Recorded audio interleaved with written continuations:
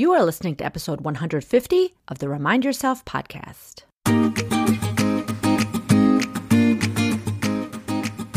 Welcome to the Remind Yourself podcast, the podcast for physician moms just like you who want to ditch mom guilt, stop yelling, and start enjoying their lives today. I'm your host, Michelle Chestovich, certified life coach, family physician, and mom of 4. If you want to overcome overwhelm for once and for all, this is the place for you. Hello, Mama Docs, and welcome back. I hope you're having a most wonderful day. It is a beautiful, sunshiny day and kind of unseasonably warm here in Minnesota.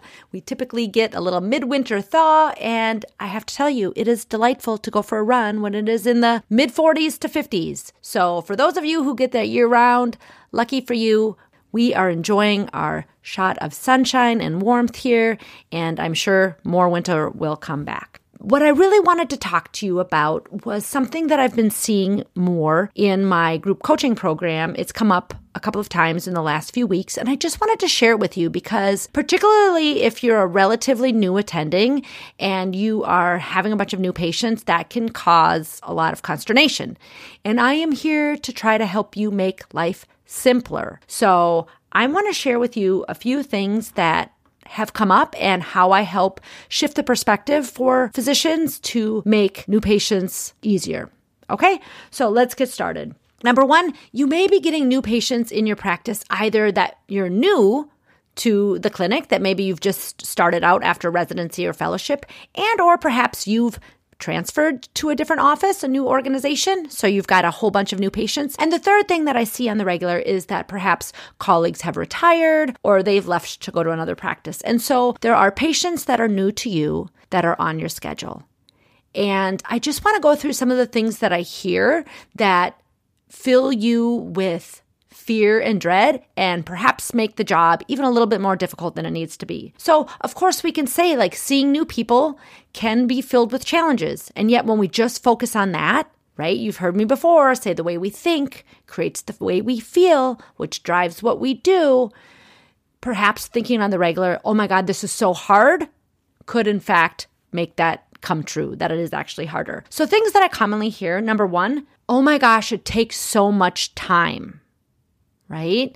And you have evidence to prove that, right? You're spending a lot of time reviewing the chart, you're spending a lot of time with the patient, and perhaps a lot of time after. So you prove that thought true because you're filled with probably some dread and fear. And so you go into the office visit without really a clear plan about how to be in control. Right? And so you kind of let the patient just go on, and the patient runs the show. And then you're a bit confused about, should we tackle all of the things or should I focus on their current problems? I really want to figure out what's going on in the past, but they just keep bringing up this acute issue. And so it just feels a bit overwhelming, right? And it takes a very long time. Another thing that I commonly hear is, I don't want to miss something. Right? And this fills us with fear. Now, again, I want to remind all of you listeners that having a little bit of doubt is really good for our patients. Having that idea of, I don't want to miss something, in some ways is very noble, right? Of course, we don't want to miss something with our patients. They're coming in and we want to make sure that we have a full idea of what could be going on, a full deferential, be able to understand and evaluate. Of course, we want to do that. And yet, when we focus on, I don't want to miss something, this is how that plays out. It creates a feeling of fear. And so you don't, number 1, acknowledge the expertise and the knowledge that you do possess even before you walk into the room. You don't remind yourself of that. You're just kind of in this worried state, I hope I don't miss something. And so again, similar to the last situation, you don't have a clear plan when you go in and you ask some questions, but then the patients maybe take a little bit of sideways and you feel like you just can never figure it all out. You think you need to review all the past charts and you don't feel like you're actually giving the patient the time and addressing their current needs, right? And you just feel scattered. And you come out of the visit, you're like, I don't even know if I addressed anything. I accomplished some of understanding the history, but I don't understand it all. And now the patient's mad and they're still going to need to come back. It just feels very unresolved for many people, and you continue to have this feeling of, I worry that I'm going to miss something. I have clients who are seeing patients and they continue to think about them because that thought runs so strongly in their brain. Now, again, of course that's going to come, but when we let that thought take over, it makes our day so much harder. The final thing that I will say that I see on the regular is that patients say, clients say, ugh, Dr. X retired and now I'm getting all of their patients. They are so difficult. Whether it's due to the complexity of all their medical issues or the fact that perhaps that physician had a different practice style and perhaps they're on medications that you don't typically prescribe, that sort of thing. So you're filled with dread and anticipatory worry before you even see the patient. Raise your hand right now if this is true. It certainly was true for me because in my practice, I had a couple of older docs retire and I inherited their patients and they had a different sense of things. They were great physicians. This is not to disparage the colleagues who've left, but it's just that we all have different practice styles. And perhaps the doctors from days of old had a different knowledge about things than we do, right? Like, of course. And I'm not saying that's good or bad. It's just that it's okay to have your own practice style. But when you are dreading seeing these patients and you're worried about what the patients are going to think, again, you have this feeling of dread. You walk into the room feeling nervous, kind of like walking on eggshells. You're afraid to tell them your plan because you don't want to upset the patient. You don't want them not to like you. And so you don't have a clear game plan and confidence to back it up. And so it's sort of like a free-for-all and you're worried every single time. And you forget that you've done it before and that you do have a plan. So what do all of these three scenarios have in common? It's that you're letting your default thoughts run the show. Right? We have 70 to 80,000 thoughts a day. Of course, we're going to have thoughts. We've thought many of these on repeat, so of course they come again. The brain likes to be efficient and offer up these same thoughts. And yet, what I like to ask you is, are these thoughts serving you? And what does that mean? When I ask that question, it means, does it help you get your job done more easily when these are the thoughts that are front of mind? Most of you would say, absolutely not. And in fact, this is why it comes up in coaching, because this is an area of struggle. And so what do we do about it? We acknowledge, oh, it makes sense that my brain has thought this way. And I've got a lot of evidence to prove that it's true. Because again, when you think on the regular, I hope I don't miss something, you end that whole day still worrying if you miss something because you're not teaching your brain that you do know what you're doing, right? So this is what we brought up in group. And this is what we dig into on the regular. Whether you're doing group coaching with me and or one-on-one coaching, we come up with simple solutions. So I help physicians create a plan, your own personalized plan, because I don't have the wisdom to know what's going to be best for you. But in this scenario, I help you realize I do indeed have a plan. Whether it's with a complex patient with multiple medical issues, whether it's a retired physician who left and their patients who are on medications that I'd prefer them not be on, you need to have a plan in place. Number one, first and foremost, this is how I simply deal with X, Y, or Z. Number two, you are going to remind yourself on the regular that you do have expertise. I brought this up to a client the other night. I said, if you couldn't review the charts and you just had to walk in and knock on the door and go in and say, how may I help you today? Do you feel confident that you could help them with something? And indeed, they said yes. And I reminded them that our ED physician colleagues, this is what they do every day. They walk into a scenario where they don't know all the background typically, and yet they can very accurately start moving forward, figuring out this is what's going on, these are some tests we need to do, and this is going to be our current plan until I figure something else out, right?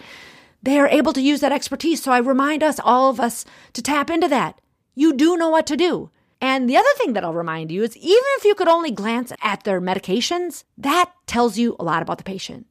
You are really smart. You know that if they're on lisinopril and metformin, that tells you a lot about the patient, right? Like, sure, you want to know their past medical history, you want to know their past surgical history, all of those things, but remind yourself that you are really smart and walking into the room, eyeing the patient and seeing how they look, looking at their vitals, huge right there. Asking them a question, how are you here today? You gain a lot of information, people. Yes, it's great to know the history, and you don't need to know it all right this second in order to take good care of the patients. You can get a great snapshot from the medications alone, and when you remind yourself of that, perhaps you can chill the F out a little bit and realize, I do have a plan.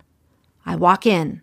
I ask them, why they're here today. I tell them I can't wait to get to know them, and it's going to take some time. If I want to make sure that I go over their chronic issues, I can do that. But maybe we don't need to go into the weeds. Maybe you just stay up into the organ systems. Again, you don't need me to tell you these things. You are brilliant physicians. Perhaps you start with the cardiovascular system. What's going on there? Neurologic. You keep it really high level, and over time, you're going to dig in. You're going to learn all of the things about them. But you can decide for yourself, what are the most important things that I want to know about this patient today? And I'm going to let them know that, yes, they've been with this other doc for 30 years, and they knew them inside and out, and I too will get to know them over time.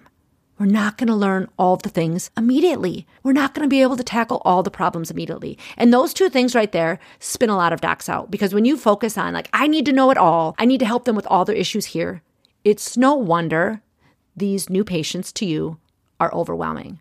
So I want you to gain back control and remind yourself, I do have a plan. And you're going to create your own personalized plan. And you're going to remind yourself that, wow, my wisdom, I could just walk in there and help with something, no matter what, whether I have a chart to look at or not. Remind yourself, I can help them today with something. Your brain is going to tell you, I didn't do all the things. Yeah, that's right. You're helping them with one thing or two things, and you're going to invite them back and get to know them over time.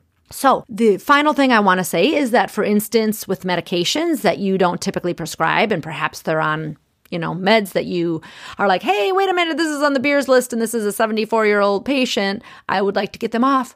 Have a plan. Instead of kind of tiptoeing around and feeling uncomfortable, stand in your confidence.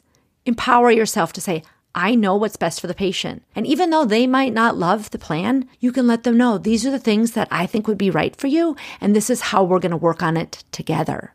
Right? It doesn't have to be like a punitive thing. And you maybe don't even want to bring it up then. Say, I'm going to work with you to make sure that this medical list over the next few weeks and months is going to be safer for you and most optimized. And we're going to simplify things for you. However you want to say it. So that is how you start to build your confidence in new patients if this is something that you struggle with. And I know many of you listeners are like, I've been doing this for years. I've kind of figured it out. That's great. And I want to give a jump start and a little bit of a boost for those who are new attendings, because this is something that I see time and again. Another thing that can help build your confidence is to join a like-minded group of physician women. This is exactly the work we do week after week in StressRx group coaching. We talk about building our confidence. We talk about validating ourselves because, again, we're used to getting all the A's and now we're not getting that anymore. But how can we build our own validation that we are doing a good job as an attending, taking great care of our patients? We learn to set boundaries with our staff,